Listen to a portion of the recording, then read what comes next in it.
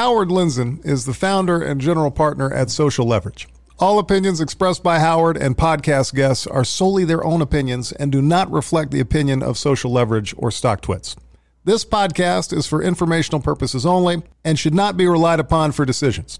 Guests may maintain positions and securities discussed in this podcast.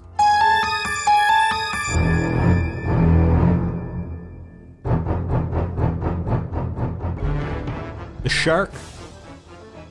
Friday the 13th, Canute. What a day Friday the 13th is. Is that an American thing or is it in Norway or people? It's worldwide. It's worldwide? Oh, yeah. How'd the Corona close today? Horribly. No. You know, I don't even know why that came to my head because I feel bad. So the U.S. dollar is getting stronger. It's been it's Norwegian krone is getting bad. Also towards euro. Oh, against the euro even? Yeah, it's the oil thing. It's the oil thing. Yeah. You know. Oil vey. So welcome to Panic with Friends, where why don't we have an underwear sponsor, Canute? I've lost a few pair this week. Why do we got just financial products? I need fresh undies. So I'm actually learning how to use the mic finally. Well, this is the most time I've spent in front of a mic. I'm very thankful. Thank you. Yeah. Stop taking kudos for yourself. It's not becoming of a Norwegian. The guest today, legend, Brad Feld. He'll introduce himself, but we go way back. Good friend. He's a fine caddy. And a hypochondriac like myself. The closet hypochondriac. His dad's a doctor. You can't blame him. All right. So, Canute, I wanted to test, because I can't travel. It's kind of fun, the travel ban in a way, or whatever we're going to call it, because I'm home and I have a reason not to do it, and Zoom. You know, I love traveling, but it's good to be home. Yeah. And it's good to say no, especially if you have an out. And now we have an out. Does that give away my accent? Out?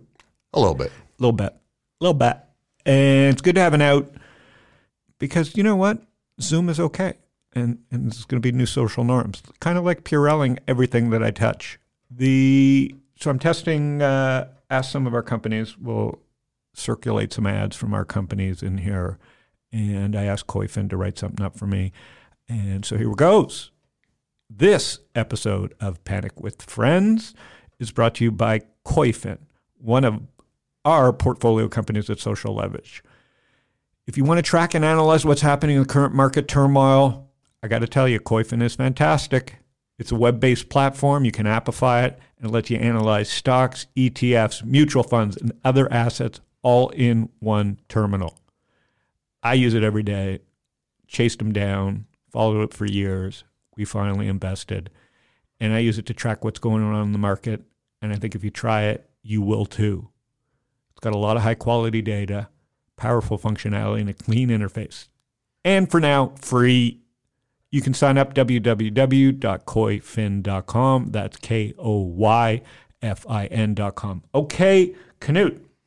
All right. You feeling okay? I'm feeling great. Should we call Brad? Let's call Brad. All right, let's do it. Hi, you've reached Brad Feld. Please leave a message or send an email. That's a hell of an interview. Brad@feld.com. I'll try it one more time. Yeah, I'll try it one more time. All right, let's get Brad on the phone. Okay, here we go.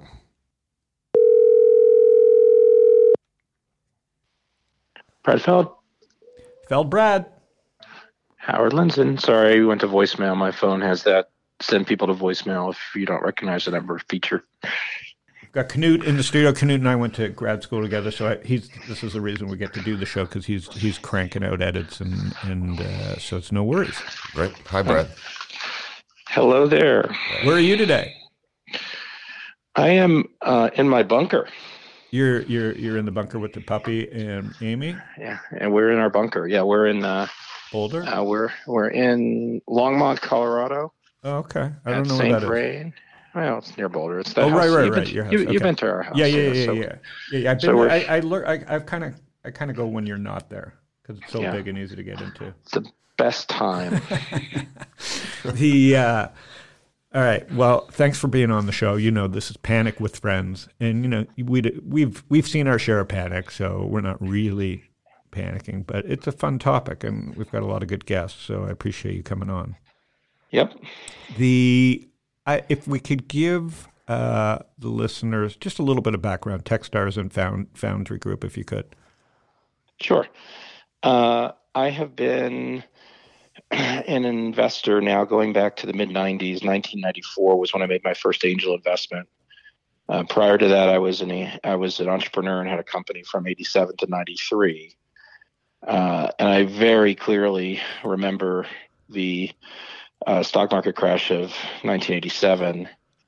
I was living in Boston at the time, so I'm old enough to sort of have lived through that one. But you weren't into the market. You were a geek, so you weren't really into the market. I was a geek. I was running. Yeah, but there's a fun story there because my business partner and I were good friends with a fraternity brother who was several years older than us, and he worked for Drexel. Oh, God. And Drexel was a big shot thing then, and our friend's name was Joe, and he had called Dave at the end of the day and said, I don't remember what he said, but something like, this is the most fucking insane thing I've ever seen in my life. Yeah.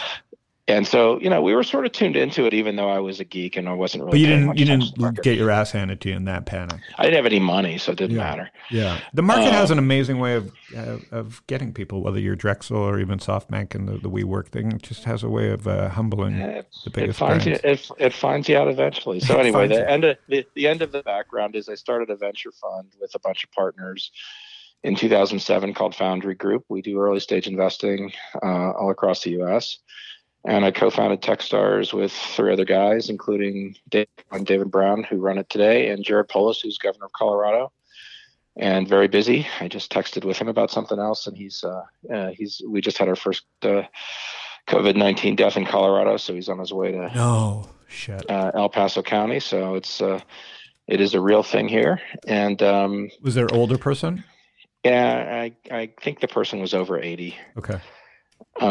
So I've been investing for private companies for many years, and been through lots and lots of ups and downs. Yeah, that's what we'll talk about. And congrats on the new logo and everything at Techstars. I was there at the beginning.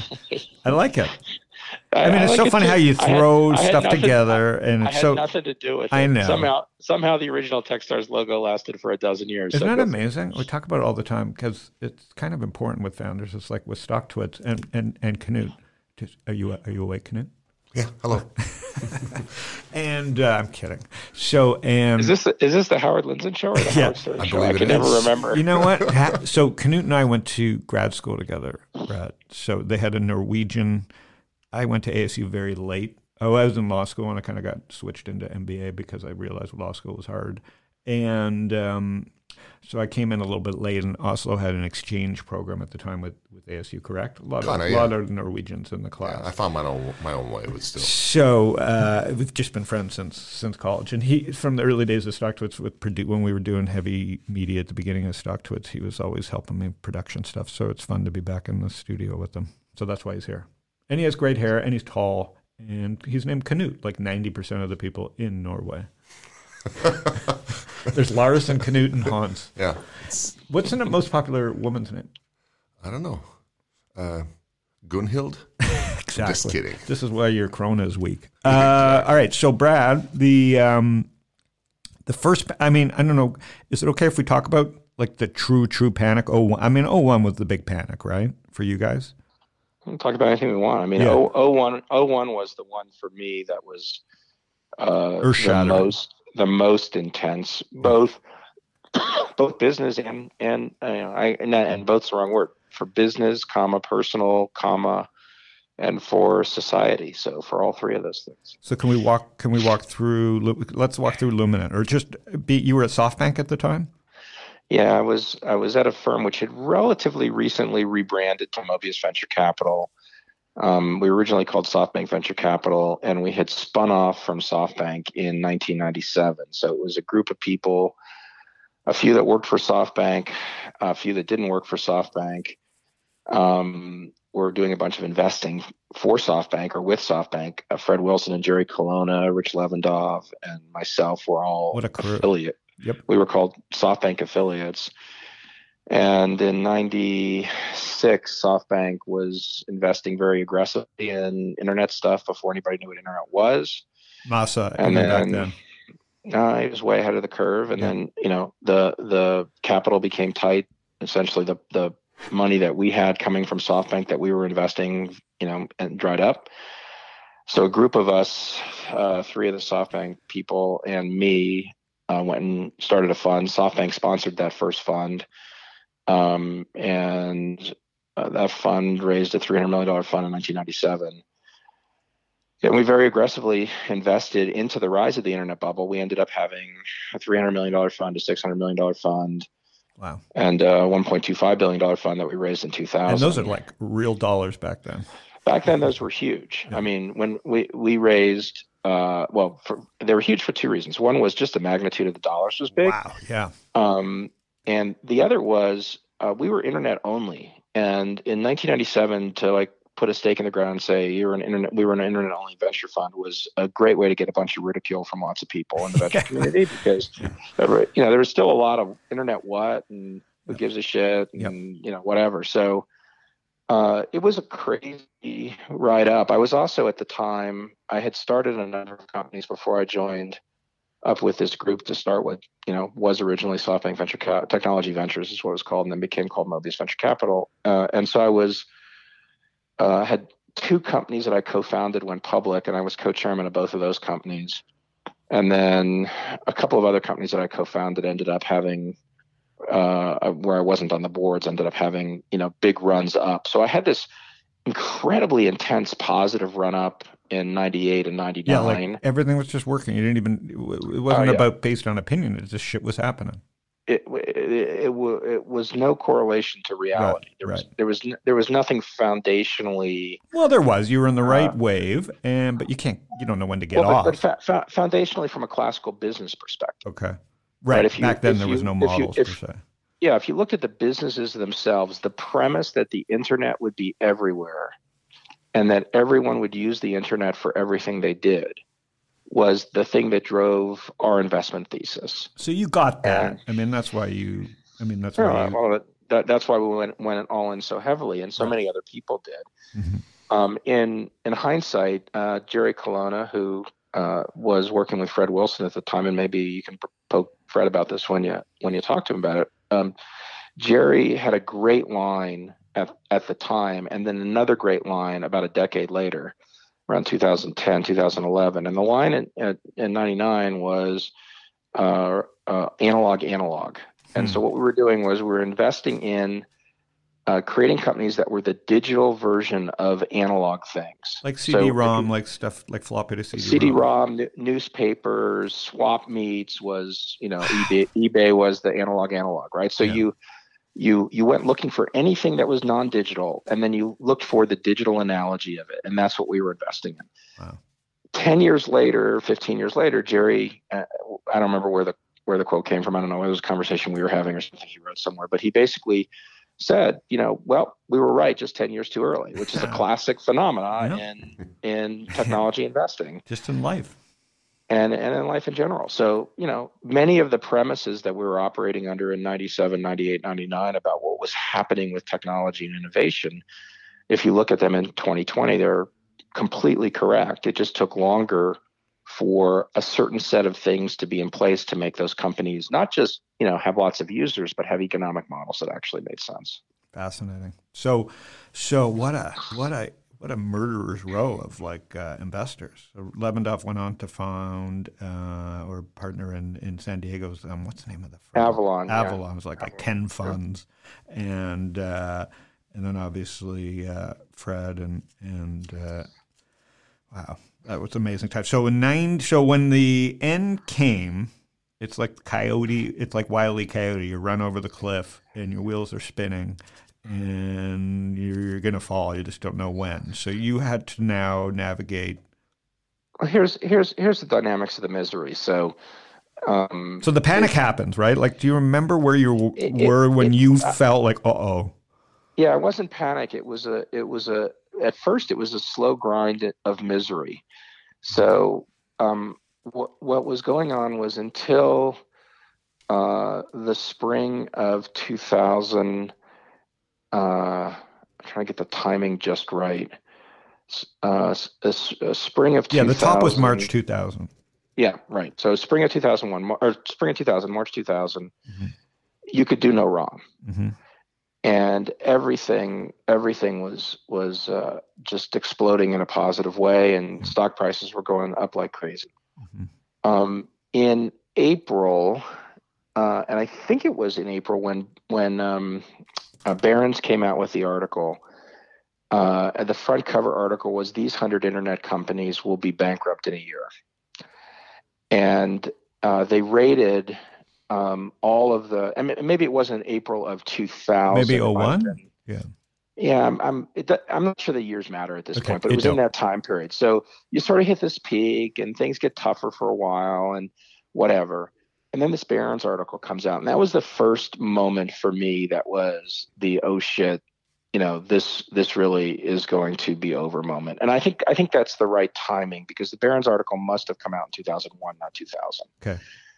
Because I turned 35 at the end of 2000, and one of the companies I was co-chair of, their stock, no, Interliant. So Interliant, their stock had gone up to, went public at 10. Their stock went up to 50 something. It's $3 billion market cap, and then it had drifted down, and I think it was about 15 or 10 bucks a share, sort of through the course of 2000, right as things were starting to go negative everywhere. And we were in a sale process for the company. Mm-hmm.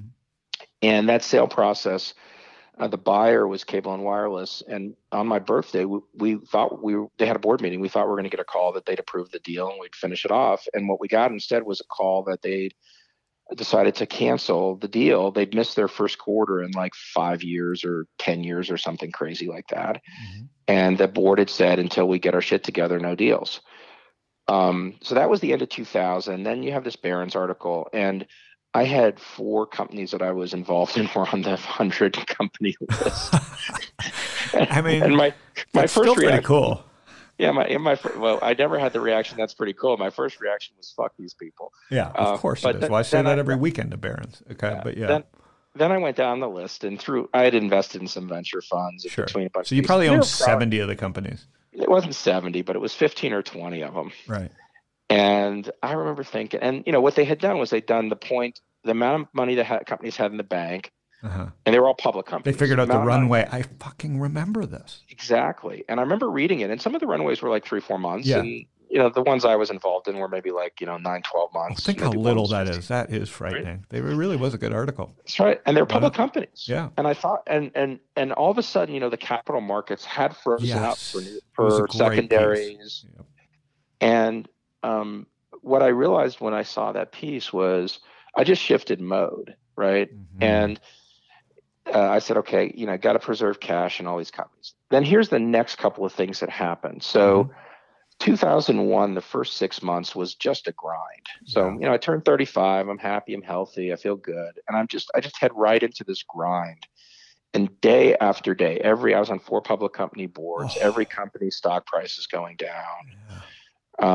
Nothing's going right. I had 2 companies go public sort of at the end of the summer of 2000 before the market topped, completely closed up for new issues. And, one of those companies was worth $1 billion for a nanosecond because it went out at 10 and the first trade was 8.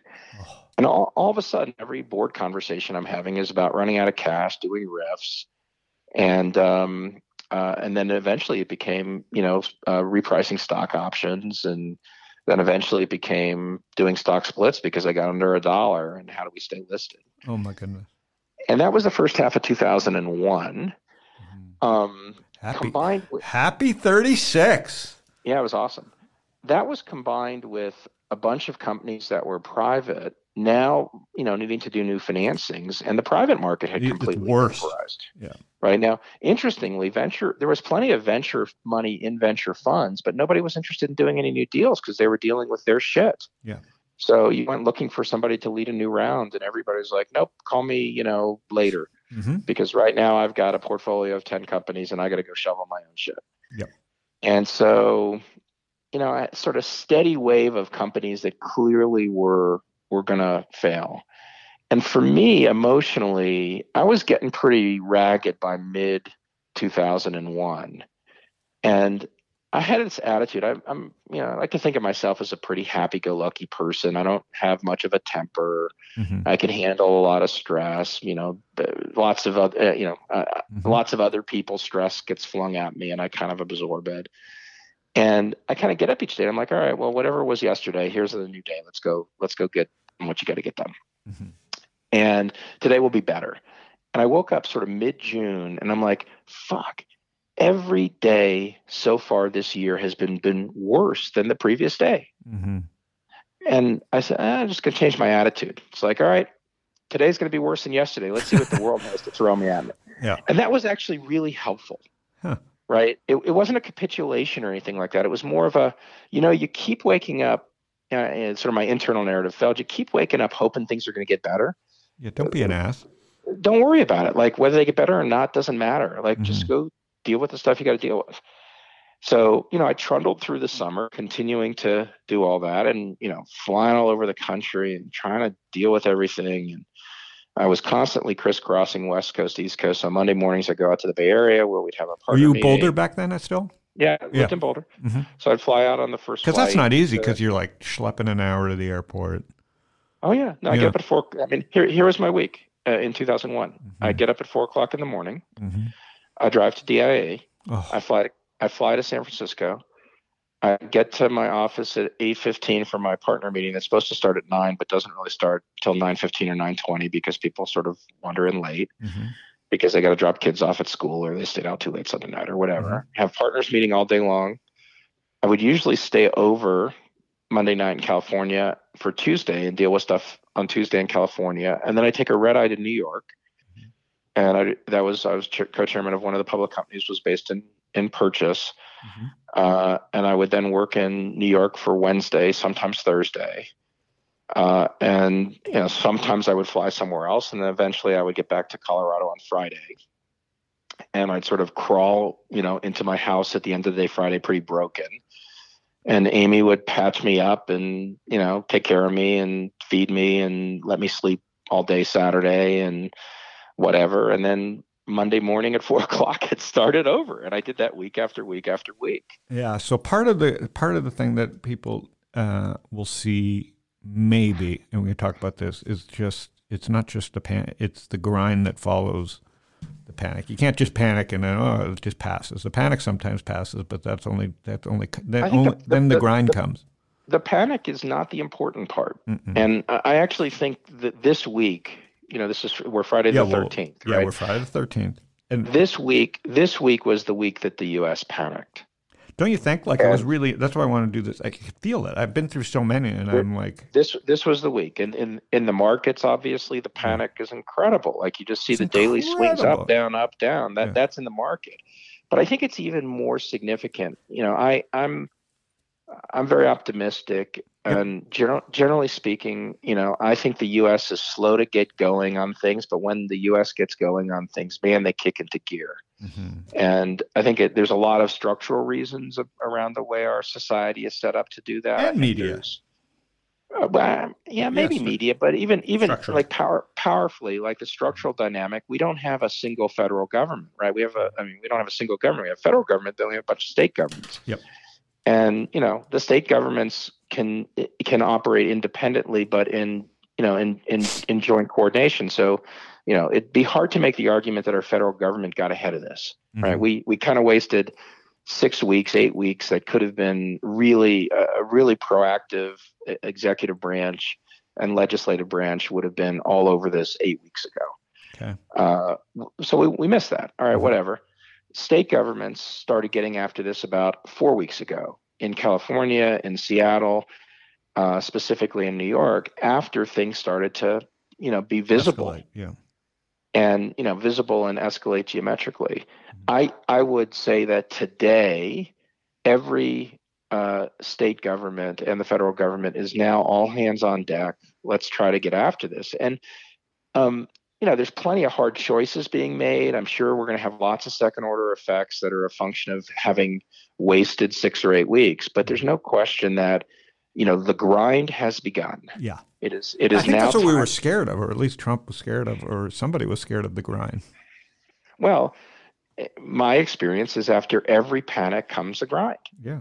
And the grind could be long or short. It's true with every company. I mean, any company that's had an exogenous shock, a competitor that shows up, Apple ships your product, right? The thing that you guys were your company was in the market for, all of a sudden gets integrated into the new iPhone. Exactly. It just becomes a feature.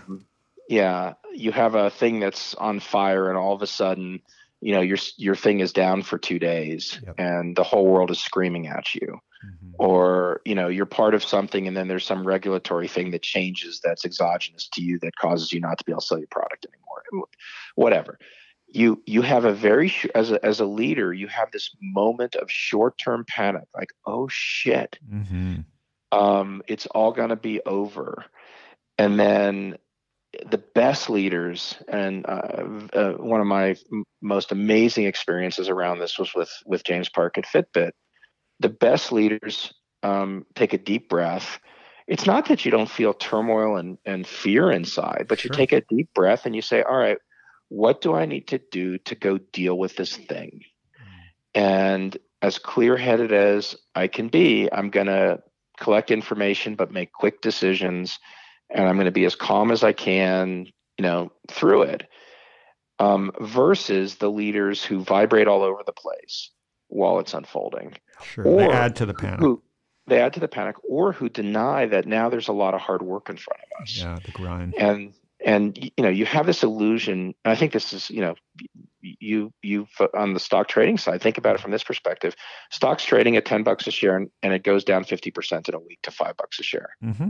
We just saw that. Now that you're holding stock at $5 a share, do you anchor your mind on the idea that the stock is worth $10 a share, or do you accept the reality that stock's worth $5 a share, and then make your decisions based on that? And this is life. This is the moment. It's the same thing, right? And I think most people, it's very hard to let go of the fact that a week ago the thing was worth $10 a share. Gosh, if I could just go back in time a week. 99% of investors just can't make that leap. And it's like tough shit. You can't travel back in time. Yeah. You're here.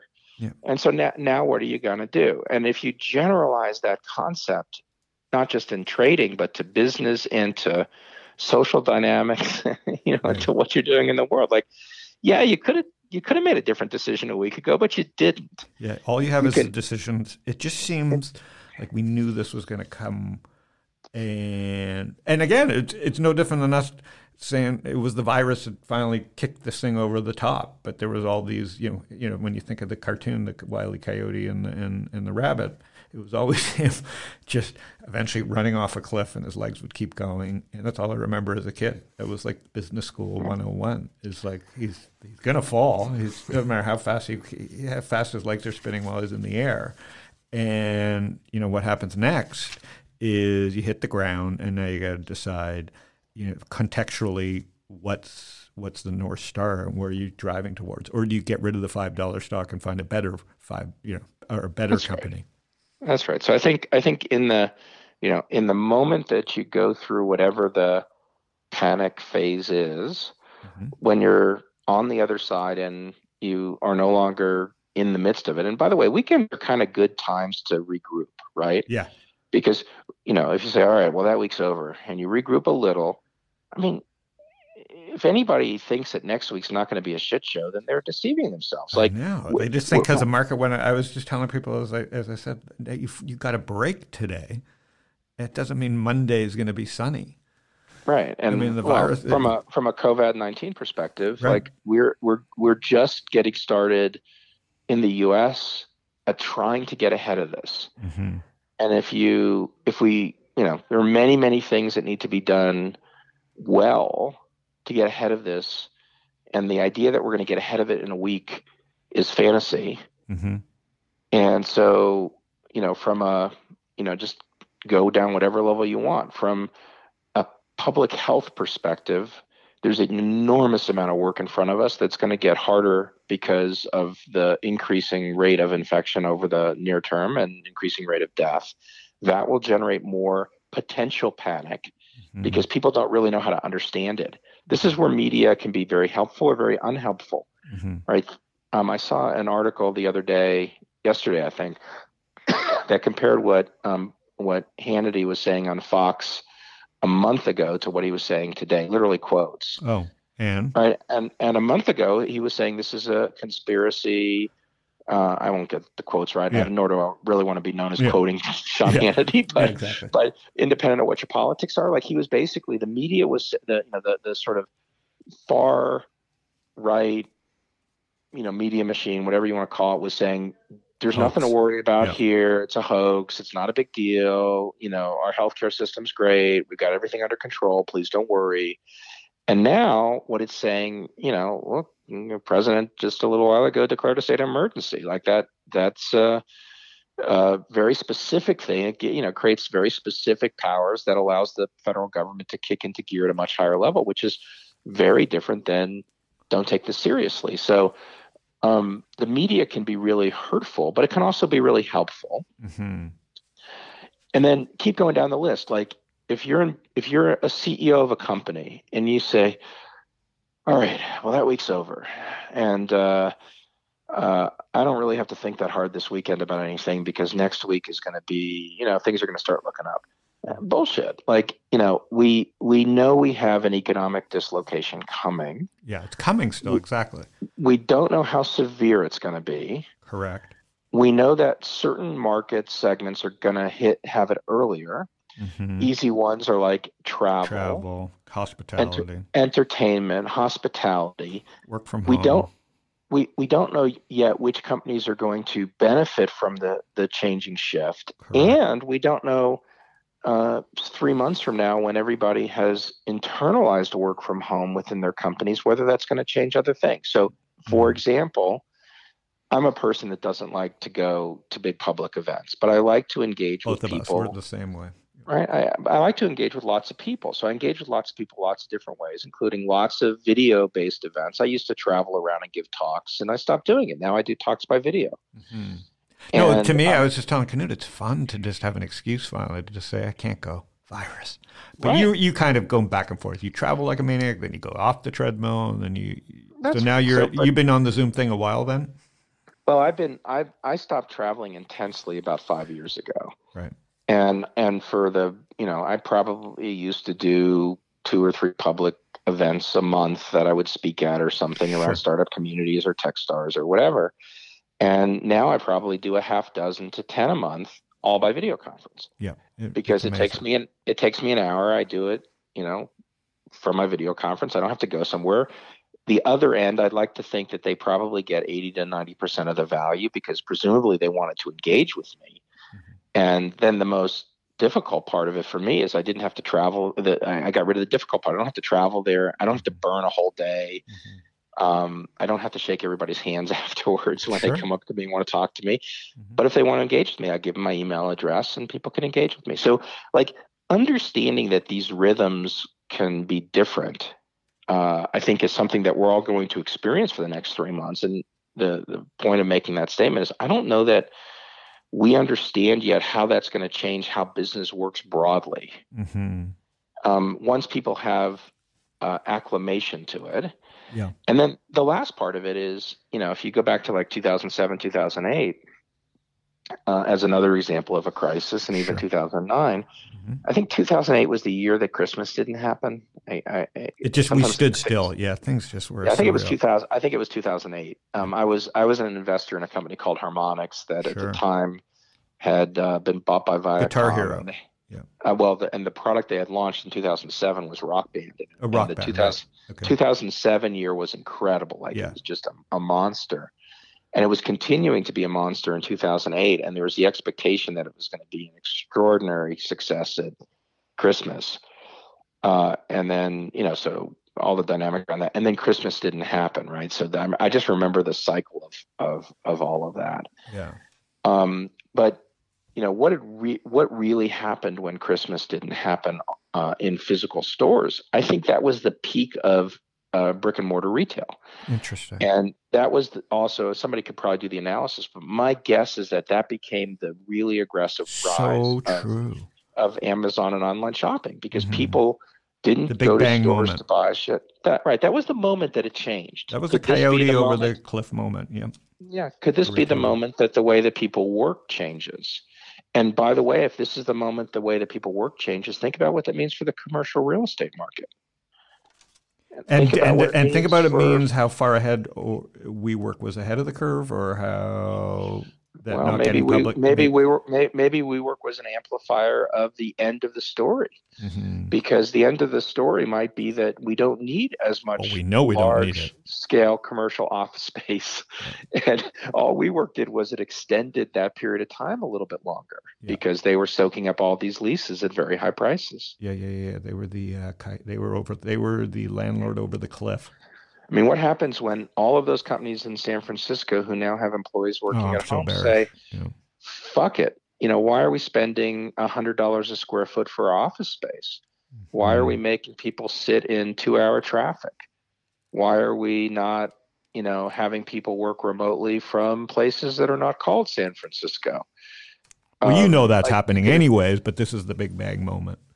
That's right. I mean, the virus trend tipped.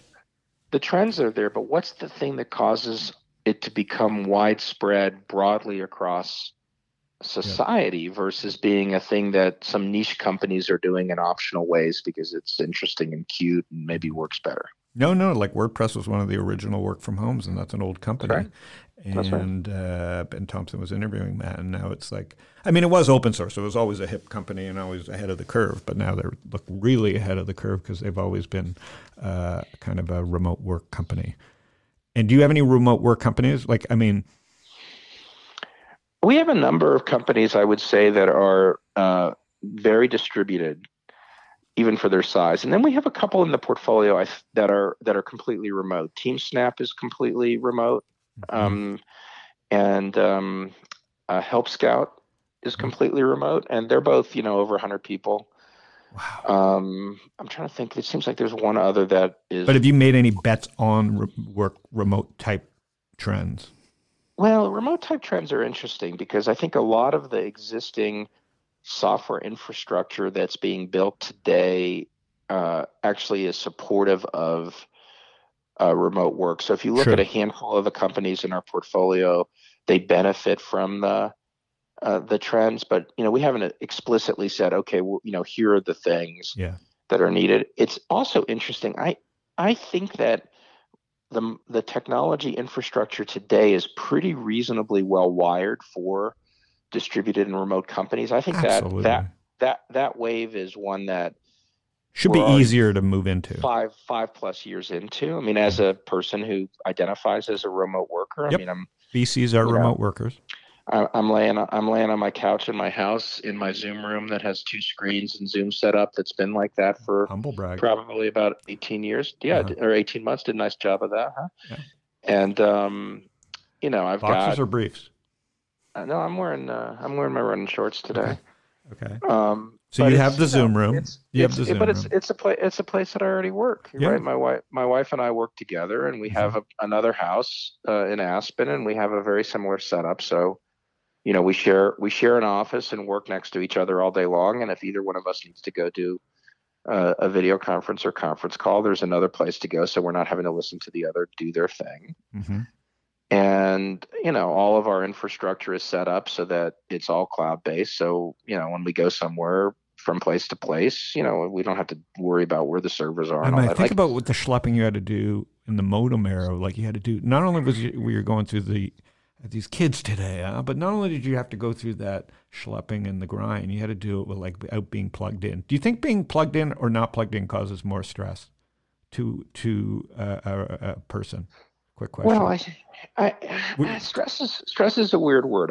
Just comparatively, was it worse flying across country without broadband, or? I think it was worse. Okay. I think always available is better, because I think you can then, if you want to be unplugged, so we're a better society for always online. Yeah. Okay, I'm with you. I just wondering.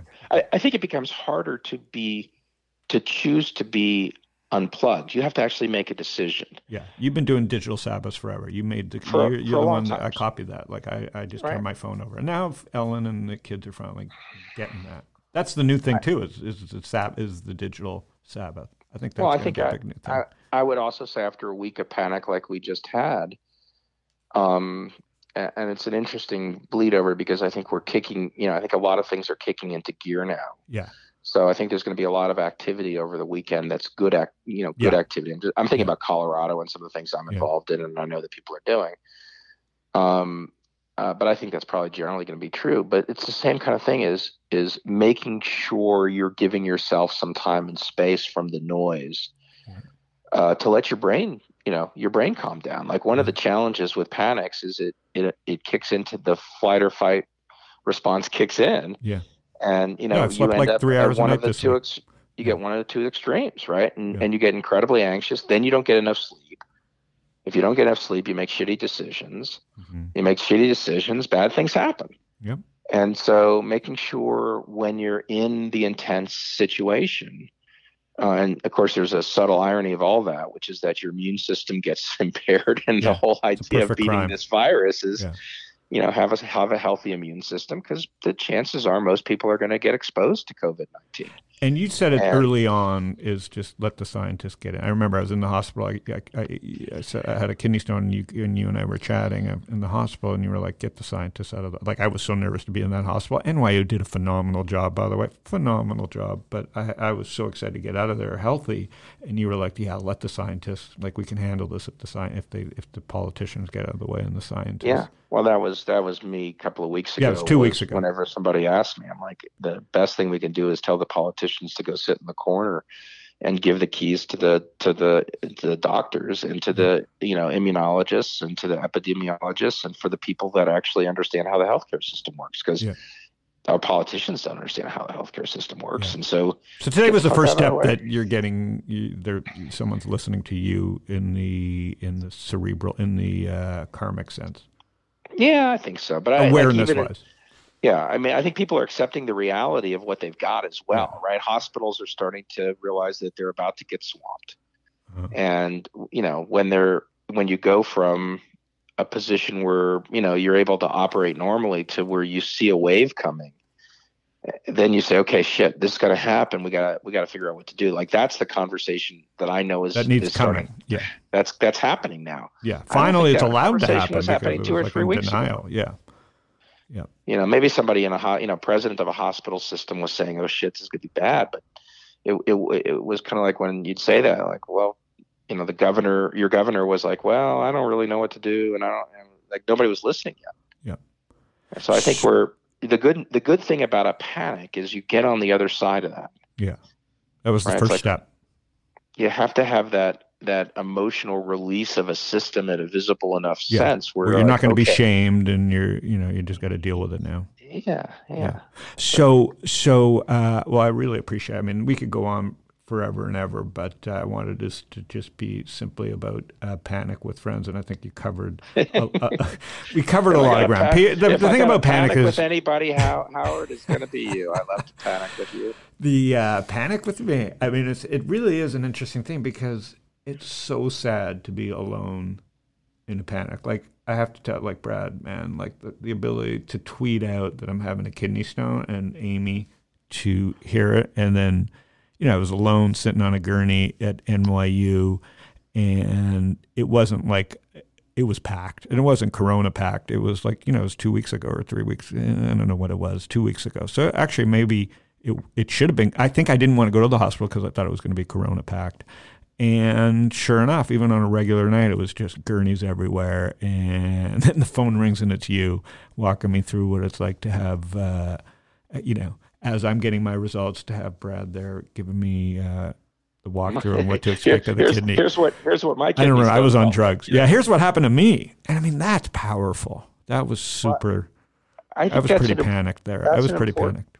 It's an important message for your listeners, I think, because the value, each of us can do something to be helpful for others. Yeah. I was on the phone, I was on a video yesterday with the Techstars Korea managing director because he lives in Korea, and I was curious about what had worked in Korea, and sort of how he went through. In South Korea they had a really big ramp up, and they've really done a good job of getting it under control. Mm-hmm. And he had a wonderful way of talking about it, which he said, don't think about your own health and safety. Think about everyone else's health and safety. Yeah. So he said when he was thinking about himself, he got increasingly stressed out. Mm-hmm. Like, am I going to get sick? Am I going to get sick? Am I going to get sick? Like, it stressed him out.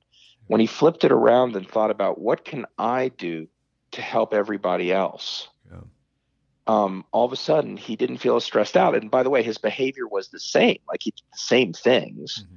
Mm-hmm. But by turning it around, he felt less stress. And so your comment of it, like even just, when you see people around you who are stressed, who are struggling, who are sick, rather than run away from them emotionally, moving toward, it doesn't mean you have to run towards them physically. If somebody's sick with the virus, you obviously don't want to move towards them physically, but move towards them emotionally. Yep. Try to be supportive, go back to the thing that's worked for human civilization for a long, long time, which is be close to your community. Yep. and help people in your community, and recognize that today we're living in a community that's not necessarily just physical. Right. Whoever's listening to this right now is part of the, Howard Lindzen StockTwits community in a virtual way. Yeah. And we can help each other in really profound ways, emotionally as well as functionally, through any sort of crisis. Especially through knowledge. Move towards it, then away. That's right. Once you told me, once I knew what I was expecting, because I was just alone in a room and I didn't want to Google anything, because then that really panic sets in. And Dr. Google is the worst thing to look at. Ever. So that's the one thing I do know is don't Google it. And once I knew, the surrounding people around me, once I knew what was wrong with me, the pain subsided. I'm sure it was the same pain, just knowing. And that made me help people, that made me just have empathy for people around me. And that's the most important thing. All right, so you have a great weekend. Thanks for taking this time. My pleasure. You too. We'll pay it forward somewhere in the system. So I hope you guys have a great weekend there. Is it a nice weekend there? Did you get some? It snowed earlier today. It was a beautiful, magnificent Colorado week all week until yesterday. It got cloudy, and today it snowed a little bit. So. But I like this kind of weather too. I like all weather. I'm weather indifferent. Whatever it is. All right, my man. Yeah. Say hi to Amy, and I will. And say hi to Alan, and good to be on the Howard Show with you. Likewise. Thanks for taking care of Howard. Thanks for the insight. And see y'all soon. See you. Thank you. Bye. There you have it. What do you think? Key words on that guy. Key. Calm. Extremely reflected and wise. Yeah. I mean, dude, he's the real deal. He's the real deal. He's teddy bear, but definitely big brain. And Amy, his wife, big brain. Lucky to have them as mentors. But yeah, I think as we were talking, the panic is just the beginning. Now the grind. Right. And so I thought it would help to hear from someone. His stories from Tuesday. Fred will have them on Monday too. The stories from Tuesday. Fred wasn't an operator. Brad was an operator, or had to be an operator through the after crisis. Actually, Fred did too. He's chairman of Street.com or CEO of Street.com for a few hours. But man, there's people today with their lives just what I mean. Gig economy. He was on the board of 4 companies that had to just probably be gently shut down. So let's keep it all in perspective. Have a great weekend, Friday the 13th, and we'll see you soon on Panic with Friends.